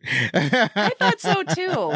They just caught him one day and they're like, oh yeah, let's get that in there. And right. I think it just works so well, especially the scene that they used it in, because at this point, Jerry's under a lot more pressure. And so it does not surprise me that he would be distracted to the point of just doodling on his notepad or something. So I loved it. It's just these little things. Right. Even though the movie takes place mostly in Brainerd, Minnesota, the Coen brothers decided to call it Fargo, which is in North Dakota, just because they liked the sound of it for a title better than Brainerd, which was, quote, not cool enough. Fargo is where Jerry Lundegaard meets the two hoods he hires to kidnap his wife. And they have a whole TV show called Fargo based in the same universe as this movie, but they're not in Fargo. I guess they're in Bernard the entire time. Yeah. I've never seen the TV show, but now I'm interested. Either. Me too. I did read that right away, because even though it doesn't feature any of these characters, I had read that they do explain kind of, I think real quick, maybe in a passing conversation or something, what happened to that money, that the money was found or something. Okay. So I'm like, well, now I have to watch it. Right. Frances McDormand wore a pregnancy pillow filled with birdseed to simulate her pregnant belly. She says that she didn't deliberately try to move in a pregnant, quote, manner. It simply came as a natural response to keeping the extra weight balanced. Mm-hmm. It's like wasn't trying, just how it turned out. And, I thought for the longest time she was pregnant during filming. And I think a lot of that was the movement. So I think it's a very interesting choice to have filled the pregnancy pillow with the birdseed to kind of give it a little bit more of that realism versus just a poofy pillow. So right. Brilliant. It works amazingly. Filming began on January 22nd, 1995, when the region was experiencing its second warmest winter in 100 years. Filming of outdoor scenes had to be moved all over Minnesota, North Dakota, and Canada, and much of the snow was artificial. Wow, they had global warming was really impactful on trying to make this movie. Yep. Like, where's the snow? It's so hard. Dang it. Yep. Because it would have been so much cheaper if we filmed it like 10 years ago. Right. And this movie is timeless. They could have made this movie almost any time period up until today. Yep. I agree. The wood chipper used in the movie is now on display at the Fargo Moorhead Visitor Center. I love it so much. They're displaying a wood chipper. Right. It's like putting an excavator on display. Right. You remember this machine? I love it. If it's still painted with the fake blood, then it would be worth it. But absolutely, if it's just like pristine condition wood chipper, I don't know. It's like, yeah, sure, buddy. It was used in a movie, right? There better be a prosthetic foot with the sock sticking up. Right. That would make it worth it. Absolutely. None of the movie scenes, either exterior or interior, were actually filmed in Fargo. The bar exterior shown at the beginning of the movie is located in northeast Minneapolis. So, wow. That's kind of a shocker and a shame. Yeah. Frances McDormand, played by Marge Gunderson, and director Joel Cohen have been married since April 1st, 1984, and they have one child together. So it's nepotism all over again. Right. Exactly. I'm surprised she's not in every single Coen Brothers project. Yeah. But I also feel like Frances is very kind of selective also, and that it's just because it's her husband's movie, if the role isn't right for, and I feel like the Coens are also very selective and not just gonna, toss Frances in there just because, like, unless the role is for her, because I guess they said that I'm not sure how far back prior to them making Fargo, but they already had Frances in mind for that role. Right. It's not like Sam Raimi, and when he's making movies, where's Bruce? Somebody get Bruce Campbell on the phone. I can't do this movie without Bruce Campbell. Or I forgot his name. The man that directed Guardians of the Galaxy, his brother James Gunn. Yeah, James Gunn. James and Sean Gunn. Right. Yeah. And Sean Gunn is almost every James Gunn movie. But that's cute because it's not like Sean Gunn is in a major part. There's always a minor role.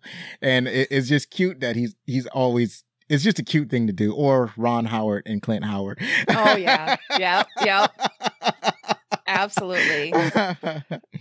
Right. Aw, they like each other. Yeah, absolutely.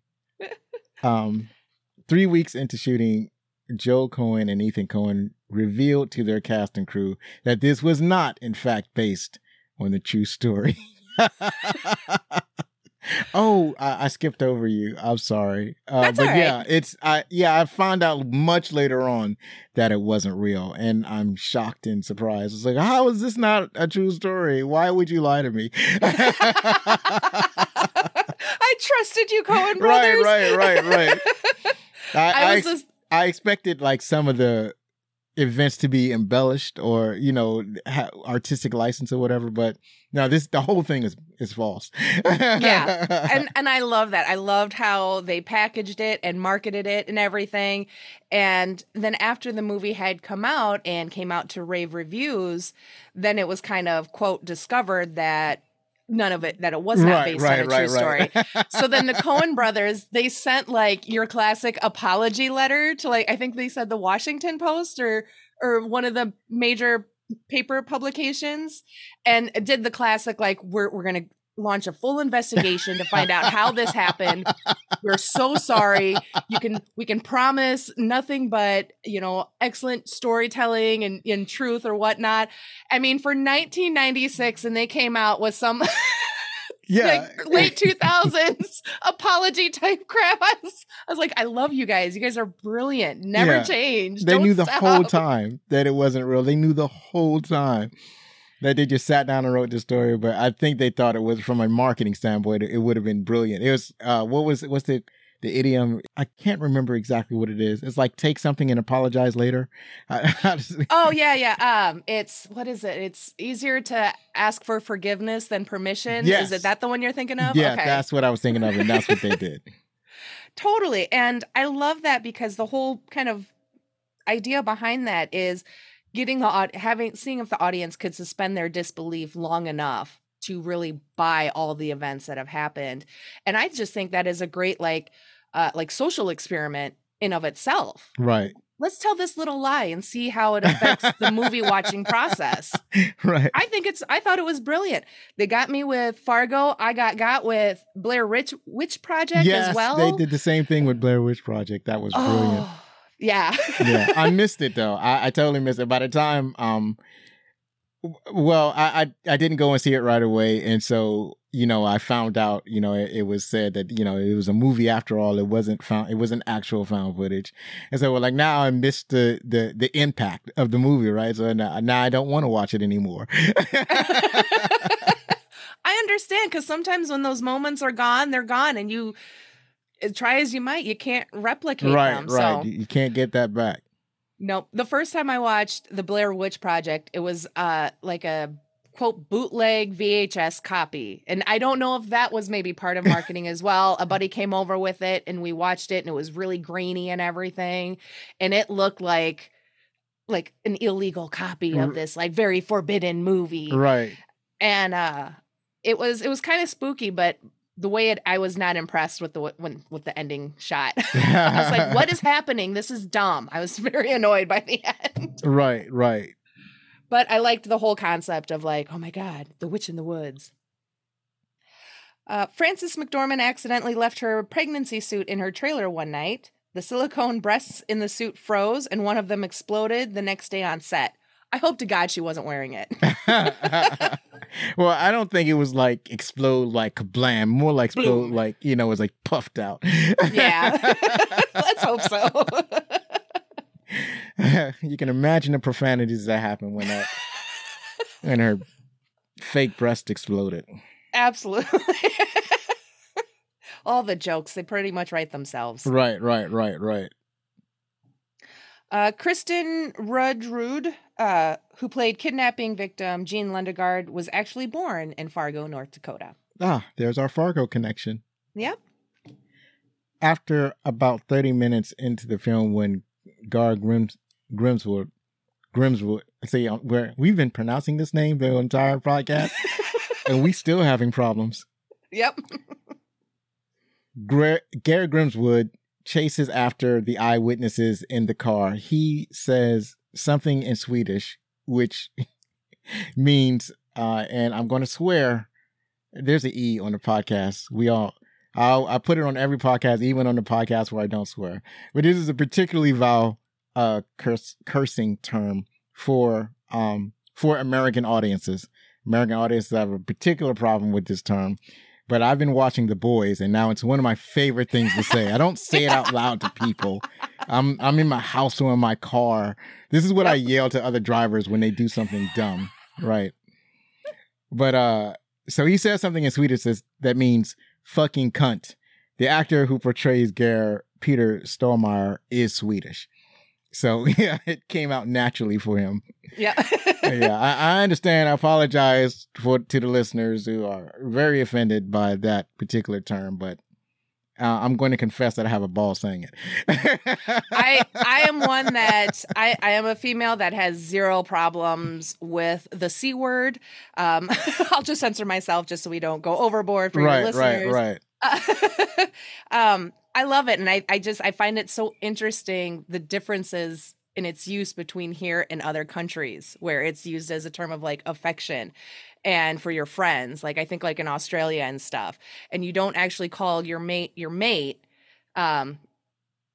call them the C word, but you refer to maybe an acquaintance as a mate or something. I had a friend live in Australia, so she fills me in on all these little tidbits on just kind of these differences and stuff. And I love it. I think language is very interesting. I think it's kind of fascinating, especially with some swears. So right. Yeah, because even in England, they say it's not as serious a word as it is over here in the U.S. For somehow it was really bad in the U.S. All the pearl clutching that goes along with its use. Oh right, absolutely. William H. Macy came up with the idea to have Jerry rehearse what he's going to say on the phone to Wade Harve Presnell. Very interesting. Yes. That was a great choice. He did that's one of the best parts of the movie. He did a service to this movie when he did that, because that was so creepy when him doing that. It's like, what are you doing, man? It was like, ugh, it's slimy. Yeah, absolutely. But there's also a bit of that humor, that dark humor in it as well. And it's such an amazing choice. I love it. Right. And we had touched on this earlier. In every scene that they have together, Marge and Norm are either lying in bed or eating, right? Just normal, right? Just normal. And the very first time you see them, they're lying in bed and then they get up to eat, right? Yeah. Exactly. It's like establishing what you're going to see throughout the entire movie. Yep. And then there's the one scene where they're in bed and he's dozed off and she's still watching TV, but you kind of get the feeling that she's still thinking about the case or whatever. But there's a bag of chips in bed. So they were also snacking in bed, which I don't have a problem with except for the crumbs. Yeah. So that was where my mind instantly was like, oh, crumbs. You just wipe on the floor and vacuum up in the morning. Exactly. Norm will take care of that after he's made Margie's breakfast. Right. That's exactly right. J. Todd Anderson, a storyboard artist who regularly works with the Coen brothers, not on them, that's weird, also plays one of the murder victims, but is credited as a symbol in the credits, similar to the symbol Prince used at the time. This may be a reference to the fact that Prince, like the Coen brothers, was born in Minnesota. Yes, that's pretty awesome. I love it. I didn't even pay attention to the credits, but I thought it was a really nice piece of trivia. What is also nice, I'm glad that you said that he was credited as a symbol instead of trying to read it. I looked at it and I was like, I was going to say it. Yeah. So, for those of you listening, it's a symbol that looks very much like Prince's symbol, if you're familiar with Prince. And for a while, he refused to use his name, and he went by a symbol he used that symbol as a moniker when you this is how he was credited on music videos. This is how he was credited on his album, that he used that symbol. And you can type out Prince's symbol in a similar way, but in this particular instance, it's a capital O, parentheses, a beginning parentheses, a plus sign, and a greater than symbol. And that's how he's credited, I guess, in homage to Prince. So, and I think at the time Prince was going by that symbol. And if you want to see the symbol, you can look on, Prince had a guitar that was shaped like the symbol, right? For a little while. and he had the word slave written on his cheek. So he was going hardcore against the record company at that time. God. Oh God, I miss that man. Right. So brilliant. So that is it for the trivia. I hope you enjoyed that. And now we're going to go to the critics. We're going to pause for like 3 or 4 seconds, and we're going to see what the critics thought. And we're back. So now we're going to see what the critics thought about this movie. The critics gave it, at Rotten Tomatoes, they gave it a 94%. Audience scores was 93%. And on IMDb reviews, one of the highest reviews I've seen on that site is 8 out of 10. And the IMDb reviews tend to be lower because people are afraid to actually give a 10 out of 10 for the movies that they like. They're saving it for something special. So I think a lot of people gave this movie a 10 on that site. And it's well deserved, which at the same time means that it's hard to find critics that didn't like the movie. And when you do find critical reviews that gave it like a Rotten Tomato, they're dumb. They're dumb comments. It's like what you're saying doesn't make any sense. It's like that's not what the movie is about.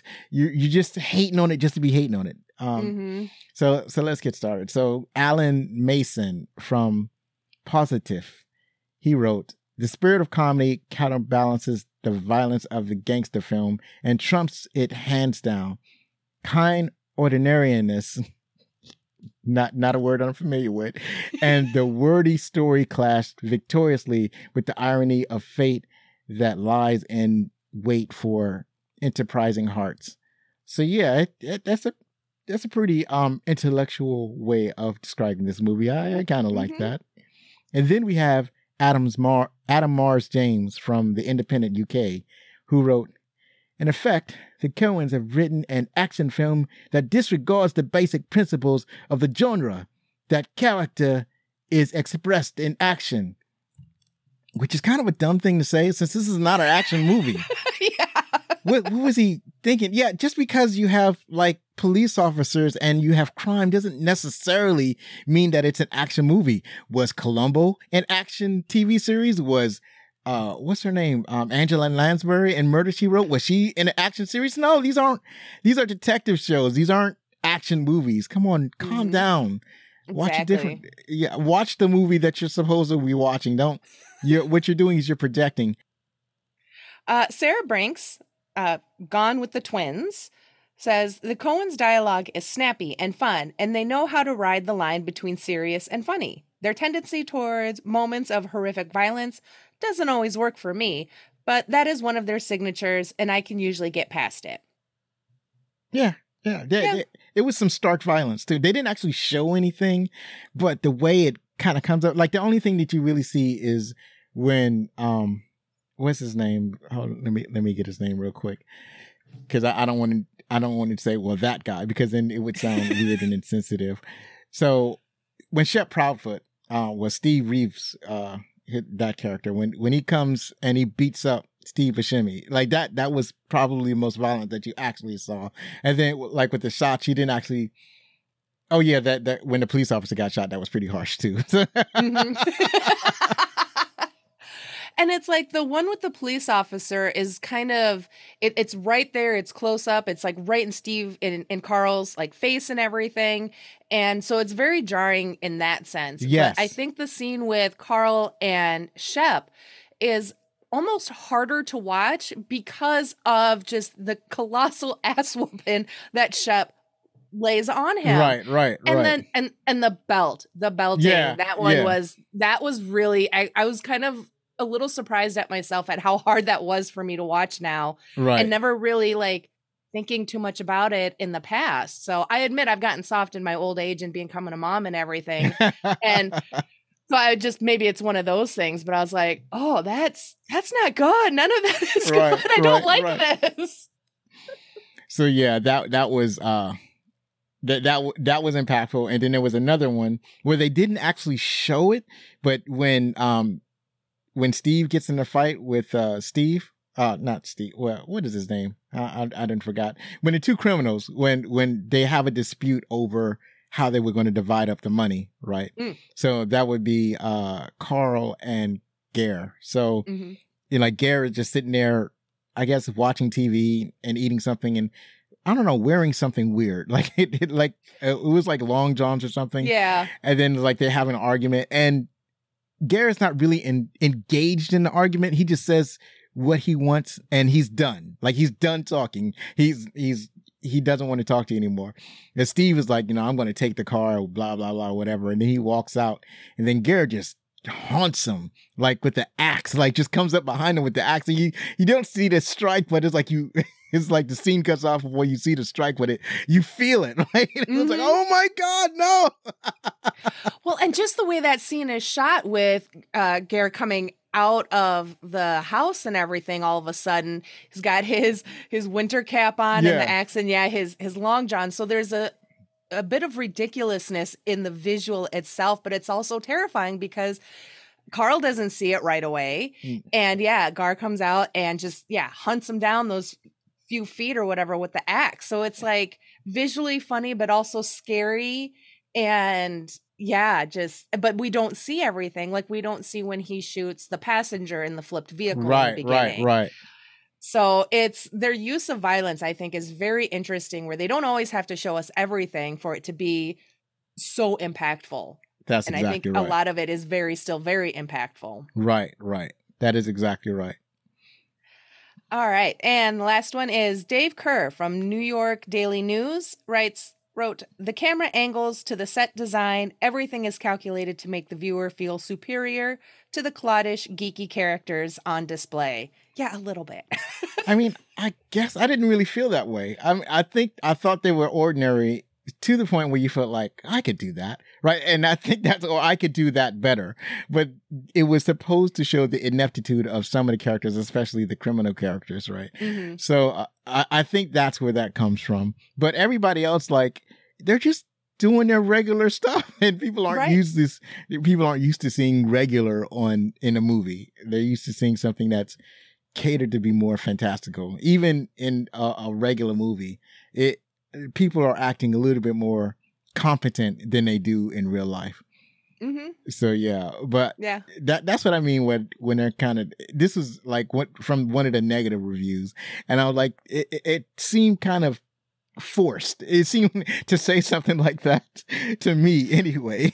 Well, I could see that applying maybe towards Jerry specifically, but not Marge. Right. Marge isn't cloddish or geeky, so I wonder if this little blurb is, if maybe the reviewer Dave was kind of maybe subconsciously talking about that unassuming Midwest accent and making them cloddish and thinking them of as cloddish or geeky.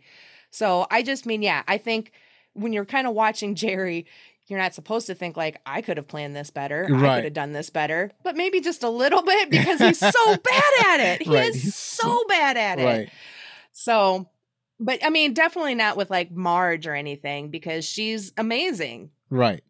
No. She, like I said, she's Columbo. Her mannerisms forces you to underestimate her, and that's how and she knows this, and that's how she gets, like she uses that against Jerry, right? Yep. And you can see when she switches, right? That's that Midwest passive aggression, the cousin to the Midwest nice. So right. Absolutely. So that's it for what the critics thought. Finally, Fargo is at this recording available for purchase at your favorite streaming service, or it might be available at your local library. There you go. That's it for today. Please join us next week, where we will watch an early classic starring Michael Keaton, Johnny Dangerously. Follow us on Twitter or TikTok at Backlick Cinema, or Facebook or Instagram at Backlick Cinema Podcast for updates. Don't forget that you can contact us with any questions or comments or suggestions at fanmail@backlickcinema.com. And do you have any additional... Once again, I forget to ask you for your plugs at the beginning of the show. So give us your plugs at the end of the show. Where can people find you? Where can our listeners find your podcast? Where can they find you on social media? Give us the deets. Well, I am the most active over there on the Twitters. You can find me at Streaming Bubble, and then you can follow on Facebook and Instagram as My Streaming Bubble. I'm not quite as active there. I'm trying to get a little bit better. And then you can listen to the podcast. We're on a podcast player near you. I'm available on almost all of them, with the exception of one, but that's okay. It's another podcast. Right. But yeah, right. My Streaming Bubble. Right. Awesome. One last time, if you like the show, then please help us grow. To do this, you can subscribe on the show or subscribe to the show, rate us, or write a review on Spotify, podchaser.com, or Apple Podcasts, or your favorite podcast app. And I know you've enjoyed our guest, Jen, so please listen to My Streaming Bubble wherever you listen to podcasts. Believe me, it matters. Be safe, share a movie from yesteryear with your family, hug your loved ones, and if you're going to be anything, be outstanding.